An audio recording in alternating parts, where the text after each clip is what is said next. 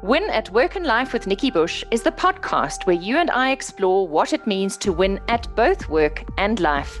Increasingly, you get to choose how to create a life of meaning and self-expression that includes both your work and life outside the office with your family. In this episode, I'll be talking to psychologist Claire Newton about the secret S word that no one wants to talk about, and that's suicide. Claire Newton is a psychologist, speaker, trainer, and coach with clients all over the world. She is a consultant to corporates and is a specialist in interpersonal skills and emotional intelligence. Claire is probably one of the most organized people I know, and she loves to wear hats. Just go and look at her website. Of all the psychologists I work with, I have had the most frank and direct conversations about suicide with Claire Newton, who not only counsels suicidal clients, but has had her own real-life experience with suicide in her inner circle. She brings both her professional and lived experience to the table. Welcome, Claire, and thank you for joining the Win at Work and Life community today. Thank you, Nikki. It's really great to be here. Well, Claire, I'm just so pleased you accepted this interview because I know that suicide is a topic that's close to your heart. And something that we've discussed is that we need to put suicide on the table as a point of conversation.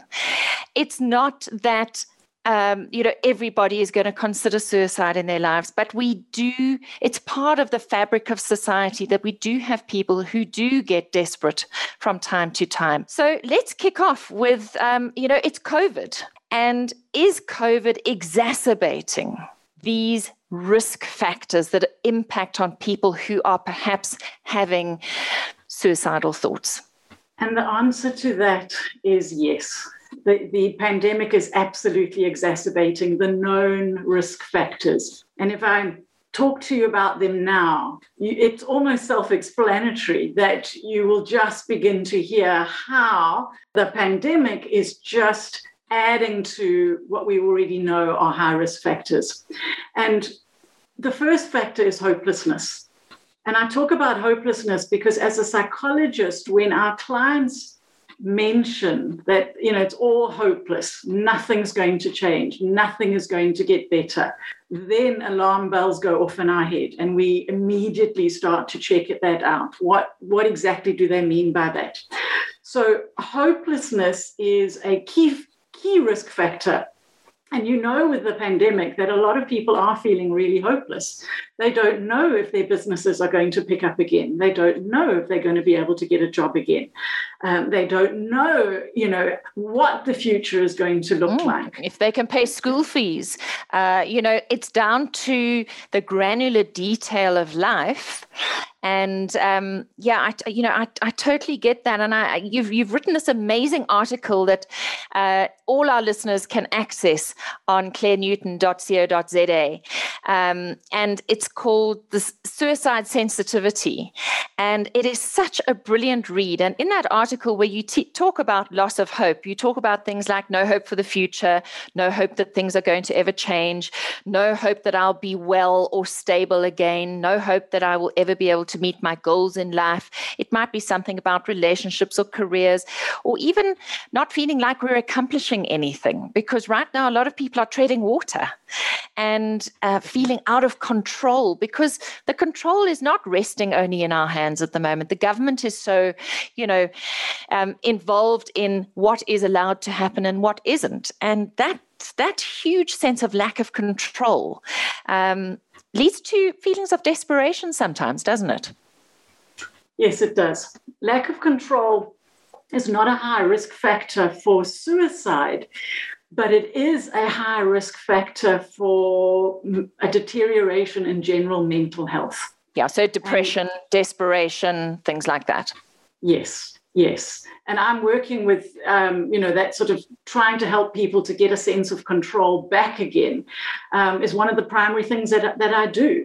And I actually do have some articles about that on my website that people can look at, Circles of Control, a tool that they can use. But if we come back to risk factors of suicide, mental deterioration in mental health is one of the risk factors. And depression, specifically being a mental health disorder that we know is associated with being a high risk factor for suicide. In fact, when I read your article, I picked up that there were two things that most suicides have in common, one being depression and the other being substance abuse, whether it's drugs, alcohol, that they usually go hand in hand. Very often the substance abuse goes hand in hand. And the reason that the substance abuse is such a problem is because it's the reason why some people will actually go ahead and do something that they've been thinking about. They've been thinking about killing themselves, but they haven't had the perhaps the strength or the courage to do it. They've had enough inhibition to stop them. But once they're drunk or intoxicated, all those inhibitions go away. And then they start to do things that they wouldn't have done had they been sober. And so substance abuse is a real problem when it comes to suicide. Yeah. You also mentioned things like loneliness. And that's been something with COVID that's come up for people, is having to deal with their own loneliness and isolation. Yes, it's been a huge factor. Loneliness and isolation has been a huge, huge factor in COVID. And it's one of the factors why people commit suicide. It's that idea that I don't fit in, I don't belong, I've got nobody to talk to, I've got nobody who cares. And that not having somebody who cares, even if they're on the other side of the world, is a huge, big factor when it comes to suicide. And we know that those seasonal holidays, Christmas, for example, when families generally come together, whether they are Christian and celebrate the religious holiday or whether they just celebrate a holiday as a season, we do know that suicide rates tend to go up in those holiday times. Yeah. What about triggers like bad memories from something that's happened before that they can't let go of? Those sorts of things. Is that one of the causes for suicide? Trauma? It's not a high risk factor, but what you're talking about in many ways could be PTSD, post-traumatic stress disorder. So some life or death situation like a car accident, a rape, or a home invasion, watching somebody else die, you being involved in a life and death situation, those horrific memories stay with people who have PTSD. And PTSD is one of the known risk factors for suicide. So academic pressure is another thing that I think we're seeing, especially with teens and university students. And you think of those matrics, particularly in the pandemic, who had to suddenly do school online, were not surrounded by their peers, didn't have the rites of passage that would come with that last year of school. A lot of loss and grief. And teens, particularly young men, are more at risk than anybody else, are they not, in terms of suicide? Sadly, yes. Youth suicide is increasing at the highest rate, not just because of COVID, but long before COVID. Youth suicide was increasing at the highest rate. And what we know is that men are more likely to be successful in committing suicide than women, mostly because men choose far more drastic methods if they're wanting to kill themselves, guns and car accidents and that kind of thing hanging, whereas women will tend to use things like taking an overdose of drugs, where they're more likely to be able to be saved and so on. So academic pressure is definitely one of the risk factors. What are the behavioral clues that one should look out for? What could be the telltale signs that somebody is considering committing suicide? Some people keep it secret, don't they? Yes. There will be some people who keep it secret. They absolutely don't want anybody else to know that this is what they are intending to do. And they will successfully kill themselves without having left any clue at all. But most people will, in fact, leave some sort of clues, not necessarily deliberately, but just because of, the way that they're thinking and the way they're feeling. And so when it comes to behavior, there are things to look out for. I'm thinking as a parent, for example, you were talking about high stress of academics, plus it would probably be a whole lot of different causes that come together to push a young person to be suicidal. But as a parent who lives with a teen, for example, because in adults, you might be in a relationship, maybe you live alone, maybe there's nobody who witnesses your day-to-day life. But if you had a child who was, say, preoccupied with very violent television, really violent music, that sort of thing, would that be something it would be a telltale sign for you?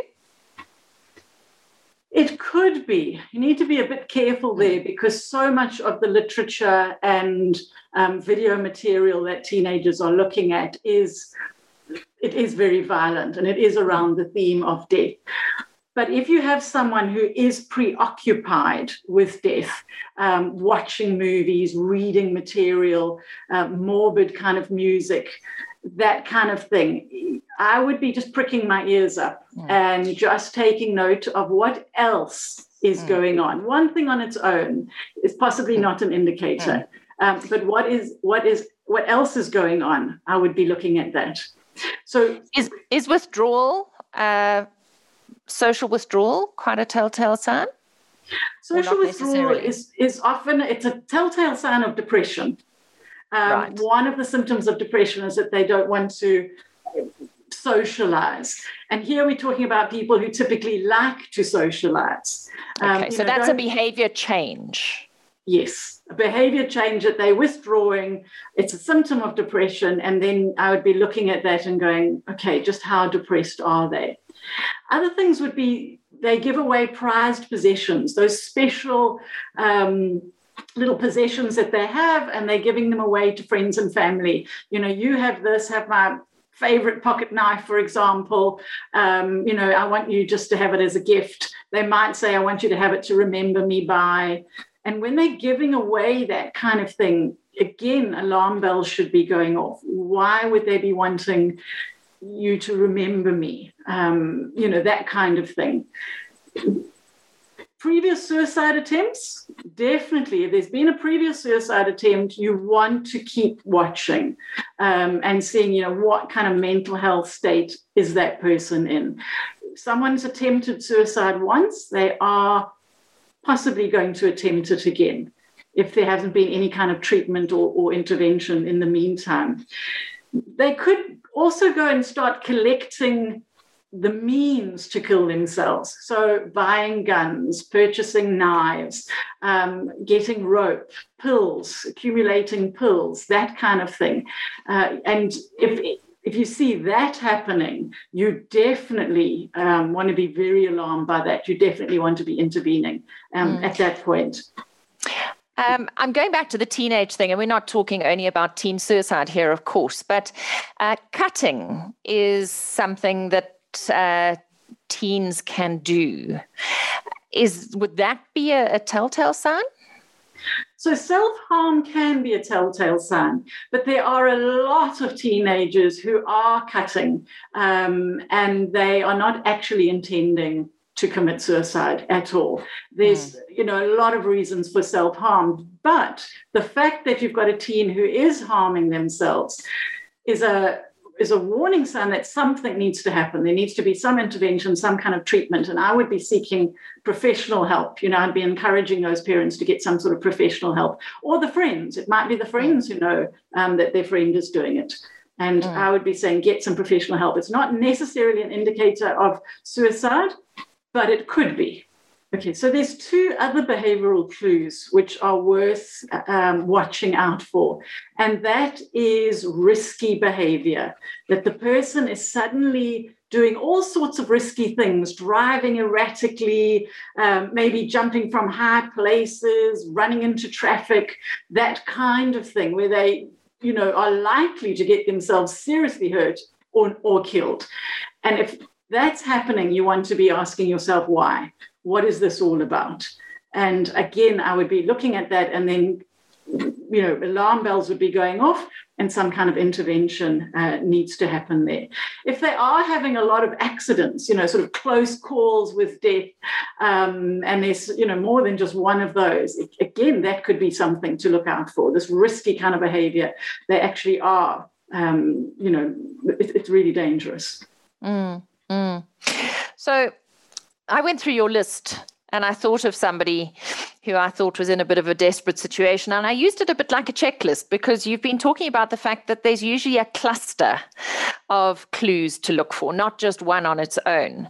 And it was an interesting exercise to go tick, tick, cross, cross, cross, tick, tick, and to then count them up and make a quick visual assessment of the list to say, well, how much of a risk is this person at? So thank you for sharing that list online, and we'll give you your website address again at the end. But there are also verbal clues to listen out for. We've handled the behavioral clues, what you can see, but now what about what you hear? Really, really important to be listening for those. And the kinds of things that you want to be listening for are when people talk about, there's no point in carrying on.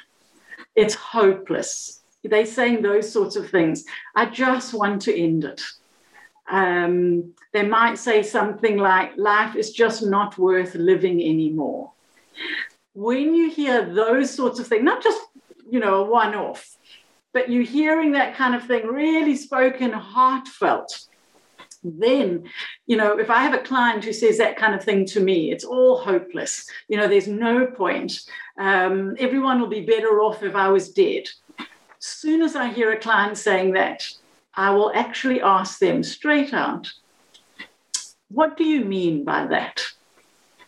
In other words, I really get them to engage and start talking about it. So those are the sorts of verbal clues. And when you hear them, check it out. Do you mean that? Well, this is where we come unstuck, though, Claire, because we're all far too scared to go there. We actually don't want to ask that person. We don't even want to know that they're actually thinking about killing themselves. Let's face it. We actually don't want to have to deal with that. So we tend to stuff this under the carpet and ignore it. And what's very interesting about your what to do list is it's quite, I don't want to say confrontational, but it actually is in a way, because you are taking that person on and you are acknowledging verbally, consciously, that I really pick up that you're in a bad space. And as you've just said, you ask that person directly, are you thinking of killing yourself? So this is advice that you're giving the man in the street, that we are empowered, if we see enough clues, to actually confront this person head on. Yes, and I don't refer to it as confrontational at all, but it's direct. It's open, it's clear, it's very, very direct. You're not taking the person on as in challenging them and confronting them. It's not an argument. It's coming from a place of care. It's coming from a place of concern. You've noticed one or two things, they've said one or two things, and then you just ask them directly. And you don't use euphemisms. So you don't beat around the bush. You literally say, are you thinking of killing yourself? Is that what you're trying to say? You don't say, something like, do you want to harm yourself? Would you rather be in heaven? Those sort of euphemisms, don't use them. Just be absolutely direct. Would you rather be dead? Are you thinking of killing yourself? Are you thinking of committing suicide? Now, people are really scared because they think what's going to happen is I'm going to put that idea into somebody's head. But I can promise you, if the idea is not in their head, you're saying it isn't going to put it in their head. And if the idea is in their head, you are opening it up now to talk about it. And that's probably the one thing that is going to stop this whole suicide ideation. Suicide ideation is the term that psychologists use to mean thoughts of suicide.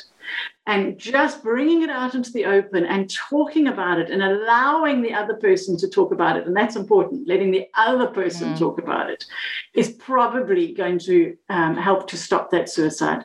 Because the suicidal person will then think somebody actually cares.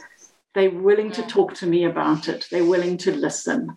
And in a way, it's been like that bottled up thing. And now it's a bit of a pressure release. And it's a bit of a whew.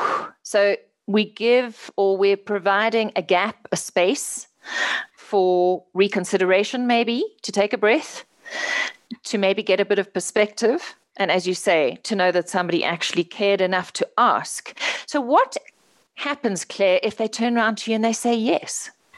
You know, your worst nightmare, this person turns around and says, yes, actually, I am. And I don't want you to think of it as the worst nightmare. The worst nightmare is when they don't tell you. That's the worst nightmare. So reframe that. If somebody is actually able to say yes to you, that's what I'm thinking of doing. Of course, it's going to be scary. Of course, you're going to be shocked and alarmed and all of those sorts of things. But they have confided in you something that's really, really important, and it gives you the opportunity now to help. So what do? Ask them 3 questions. So they've said, yes, I am thinking of killing myself. The 3 questions you ask are, how? How are you thinking of killing yourself? So what is the means? In other words, are they going to hang themselves? Are they going to shoot themselves? Have they got pills? You're going to ask, when are you planning on killing yourself? Because you want a time frame. Is it today? Is it next month? And you want to ask where.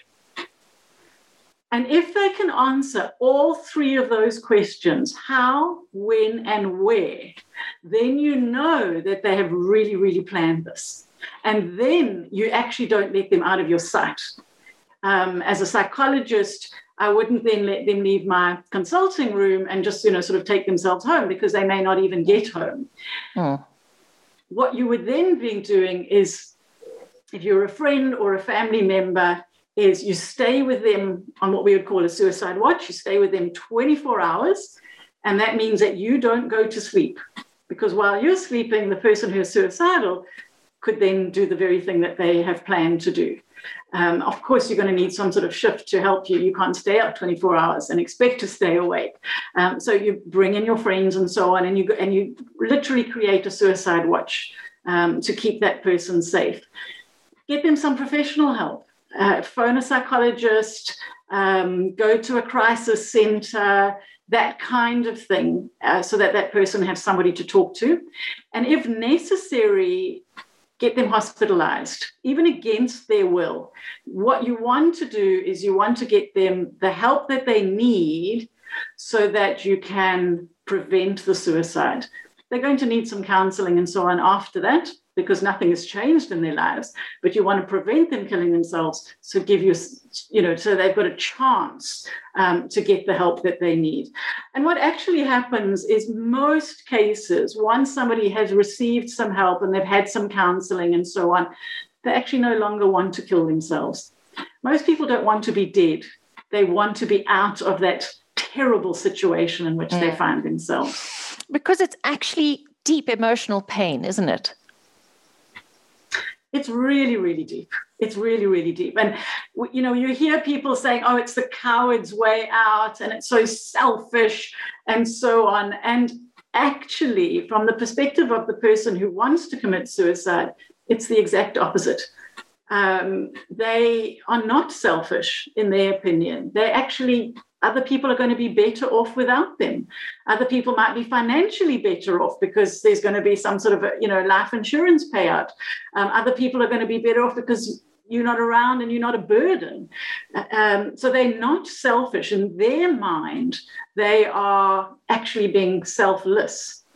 And as you know, it takes huge courage to actually kill yourself. It's not a coward's way out, but they are so absolutely desperate and probably so depressed that their thinking is not the same as you and I, who are generally mentally, well and healthy.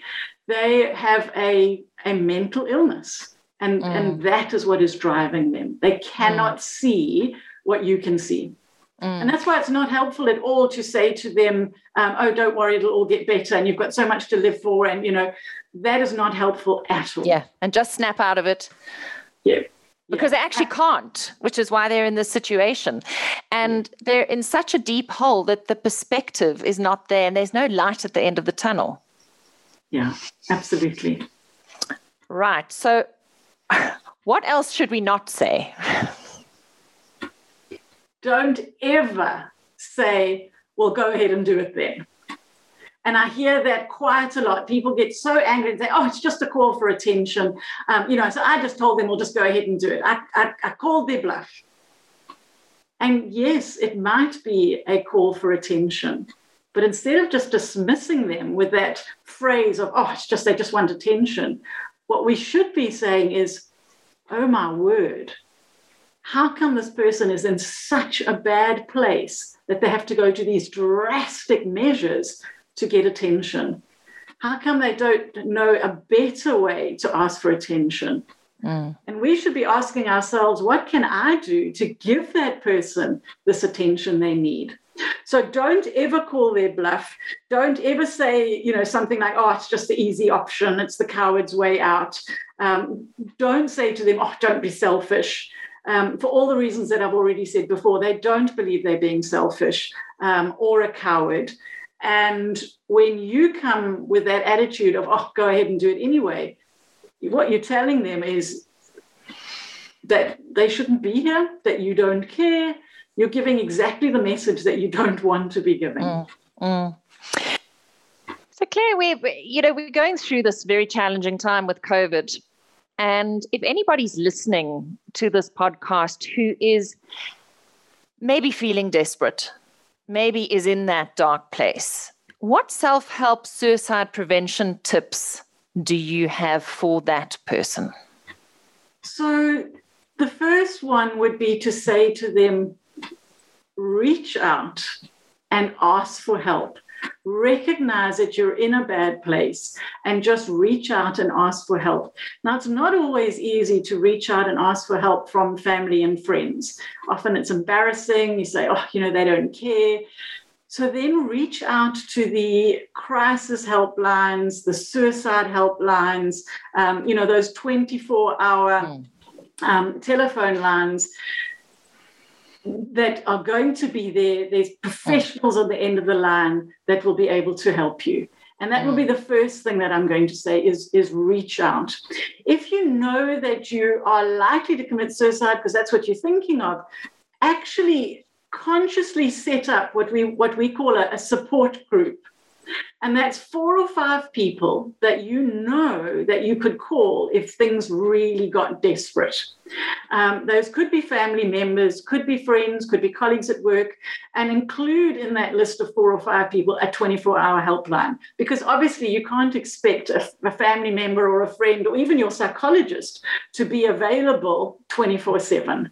But if you've got a number of people you can call, including a 24-hour helpline, you're always going to get someone at the end of the line. So that will be the first thing. The second thing is don't make it easy for yourself to commit suicide. In other words, get rid of all the means. If you've got an accumulation of medicine, pills, that kind of thing, if you don't want to throw it away, then give it to somebody else to look after for you. So get it out of the house. Guns, knives, that type of thing, give them to somebody else to look after, have them put away somewhere where you can't access them. Don't make it easy for yourself. Ask somebody to come and stay with you. if it's around loneliness and you're afraid what's going to happen in those early hours of the morning, actually ask somebody to come and stay with you, so that you've got some company, and be quite open about it. Tell that person, what your fears are, how you're feeling, and ask them to get you help, that kind of thing. Pray. If you are at all religious, reach out for your faith, whatever your faith and beliefs are. Pray, meditate. If you are someone who has some spiritual beliefs, that can give you a lot of strength and a lot of calm. Turn to creative outlets, write letters, write to yourself, write to other people, draw, paint, whatever it is. It's not about creating a beautiful work of art. It's just about that cathartic experience. And writing can be incredibly cathartic. Just a very, very simple tip, or a little exercise that I want to share now is, and anyone can do it, is to write how you're feeling by writing sentences.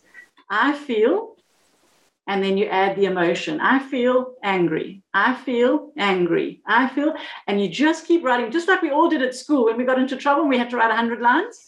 That's what you do. And you just say, I feel, and you write the emotion.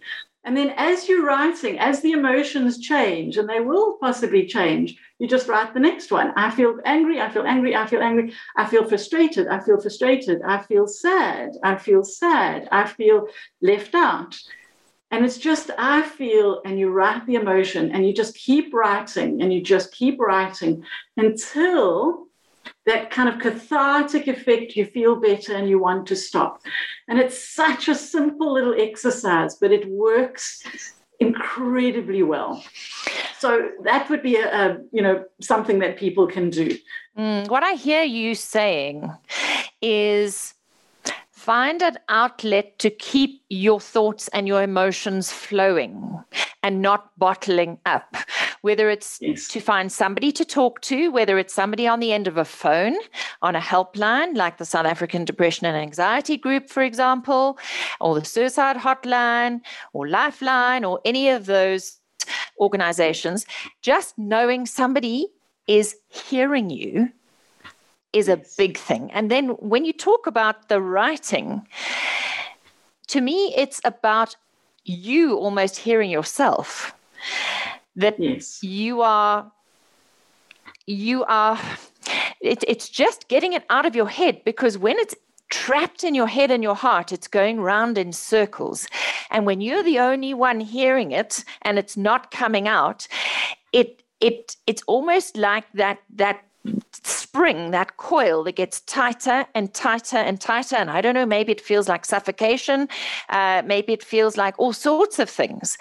But really, the minute you start name it to tame it, is what psychologists say, don't they? If you can name it, you can tame it. There's that possibility of a bit more perspective and that moment of pause before you take the next action, whatever that action might be. And to actually build in that pause for ourselves is so important, even on a normal day, even for people who are listening who are not desperate. We all have moments where we feel frustrated and sad and angry and all of those things. And rather than acting it out by kicking the dog or shouting at your partner or smacking your child, if you could do this yourself anyway on a normal day, you would actually, what I call, shake your sillies out and feel a whole lot more in control of how you are feeling, which is where we started this conversation, is helping people to feel a little bit more in control and to gain more perspective so that they don't do desperate things. And of course, suicide is a very desperate message about what's going on inside. Before we close off, Claire, should there be anybody who's listening to this podcast who has had a family member take their life, what are some of the self-help coping tips that you could share with them?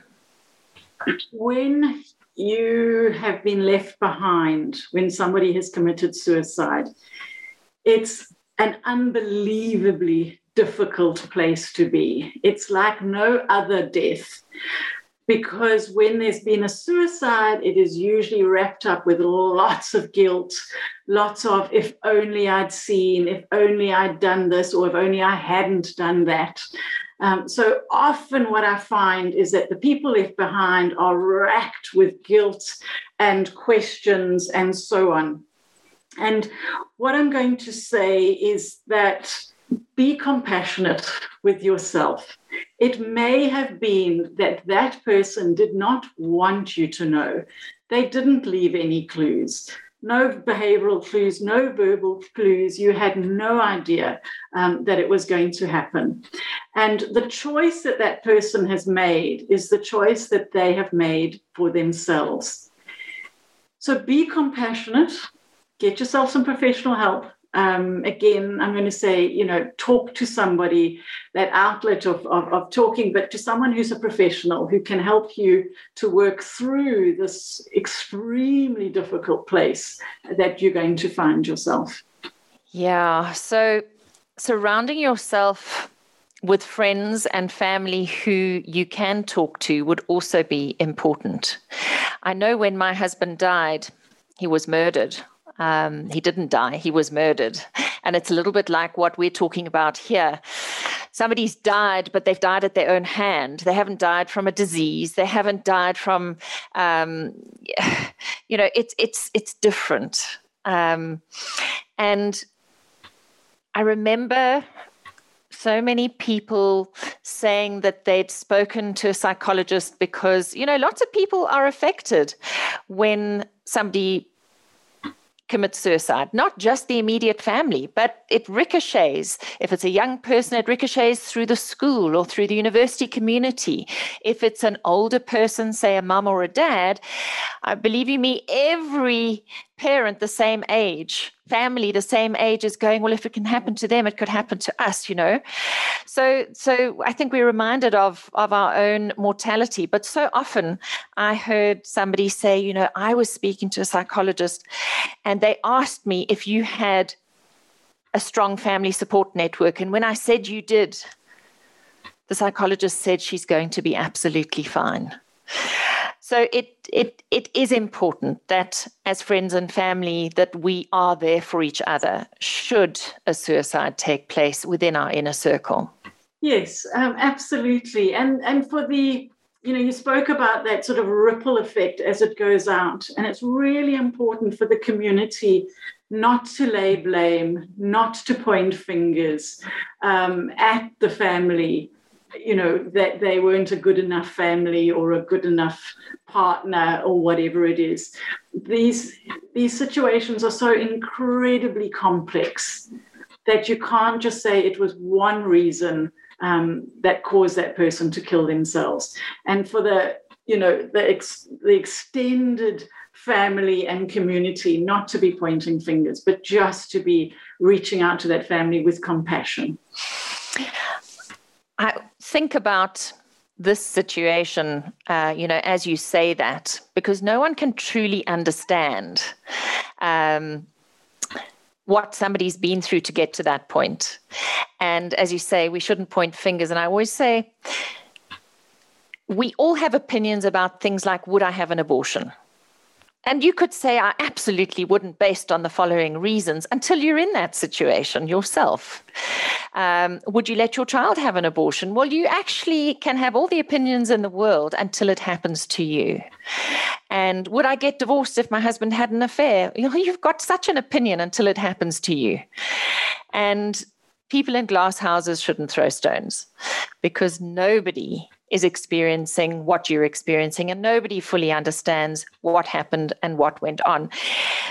But for all of those left behind, it's actually really important that we're allowed to speak about the person who's passed, the person who's died. It's an important part of the processing, isn't it? Yes, it is. when there's a suicide or a death of any, for whatever reason, you're going to go into a period of grief and bereavement. You're going to go into that place of mourning. And to be able to speak about the person is really important. To speak about their good qualities as well as their bad. To focus on one or the other is not helpful. Nobody is all bad and nobody is all good.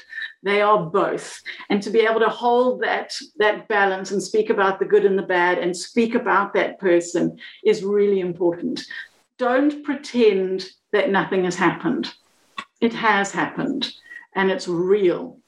And just on that point, Nikki, very often when it comes to young children, the parents, the family will say, oh, they're too small, they're too young, they won't understand. You mean if we tell them what's happened to their brother, sister, a friend, etc.? Yeah, father, whatever it might be. And I can tell you, there are so many of my own clients that I have seen as adults of 40 or 50 or whatever the case might be, saying, when I was 5, my father died and nobody told me what was happening. So-and-so died. They wouldn't let me go to the funeral. They just kept saying, oh, she's too young. And that has had an impact on them for the rest of their adult life. Nobody is too young to be told that somebody has died. But what you tell them and how you tell it to them is obviously going to be important. They don't need to know graphic details about a suicide, but to be able to say that, that person has died, that they actually killed themselves because they were so sad or unhappy or whatever. And then to bring in the spiritual beliefs of, whatever that family believes in, whether somebody's gone to heaven or if it's reincarnation or, to bring in those religious beliefs and to talk about it. But don't make the mistake of saying that child is too young. I mean, if they sort of under 2, there's going to be an impact there that child will pick up body language and so on, but there's not a lot of explanation. But, a toddler of 3 and 4 is not too little to understand. No, you're absolutely right. And this is part of closure. Otherwise, you leave this open-ended thing and there's an expectation when there's no closure that person might come back or something else is going to happen. There needs to be a definitive end, like a full stop at the end of a sentence, that this person is not coming back. And it can take a while for that to sink in. It really can. I can say that from my own experience from the loss of my husband, that it can really feel like an absolute full stop in your life. But sometimes it takes a while. It took me a full 7 days before it was really real, because the numbness and the shock was so big that it really was only after the funeral that it was so real that he wasn't coming back. And even then, there are still times when you think that person is going to walk back into the room. And then anniversaries, they always trigger stuff. And I think that it's important that we're aware that cellular memory is a powerful thing. It exists. And sometimes it's the day before the anniversary of a death. Sometimes it's on the day. I've even had, because I've had 3 years now of being a widow, where I felt nothing the day before, nothing on the day, but 2 days after the anniversary, I was hit by a ton of bricks. Felt like I'd been hit by a truck out of nowhere. And when you talk about be compassionate with yourself and give yourself time to grieve, it's such an important thing, because grief is not over in a day. It's not over in a week. You have to learn to live without that person. And you've got a hole in your heart, the shape of that person. That's how I like to describe it. And that hole in your heart will be there forever, because that person left an impact on your life. And you don't want that hole to go away, but you want the pain around the hole to dissipate. And that does take time to go away. And it's really about absorbing the loss, not getting over the loss. And I think that's an interesting phraseology. People say get over it. You're not going to get over it, but you do learn to live with it and you do learn to absorb it. And time does make it easier, but so does talking about the person and talking about your own pain and what you've lost. So Claire, I think you've just given us so much, and there is this really amazing article on your website that I really would recommend that our listeners go and read and download. You've included suicide trends and statistics, the myths and the misconceptions, which I think are very interesting reading. So much to take in. This is a massive topic. We've really only scratched the tip of the iceberg. As you started out by saying, it's a complex thing. People don't take their lives for one reason and one reason only. It's a multiple. There are multiple causes, multiple factors that come into play. But thank you for your honesty. Thank you for your insights and your invaluable advice. How can our listeners contact you, and where can they download your detailed and practical suicide sensitivity article? So on my website, which is my name, www.clairenewton.co.za, and that's spelled CLAIRENEWTON. And under free resources, they will find lots of articles. They will find the suicide sensitivity article there. They'll also find one on grief and bereavement, which we've just been talking about, called Survive Your Sorrow. And they can find all my contact details under Contact Me on my website. Claire, thank you again. And to our listeners, I hope this podcast about suicide has been of assistance to you or will help you with someone you love.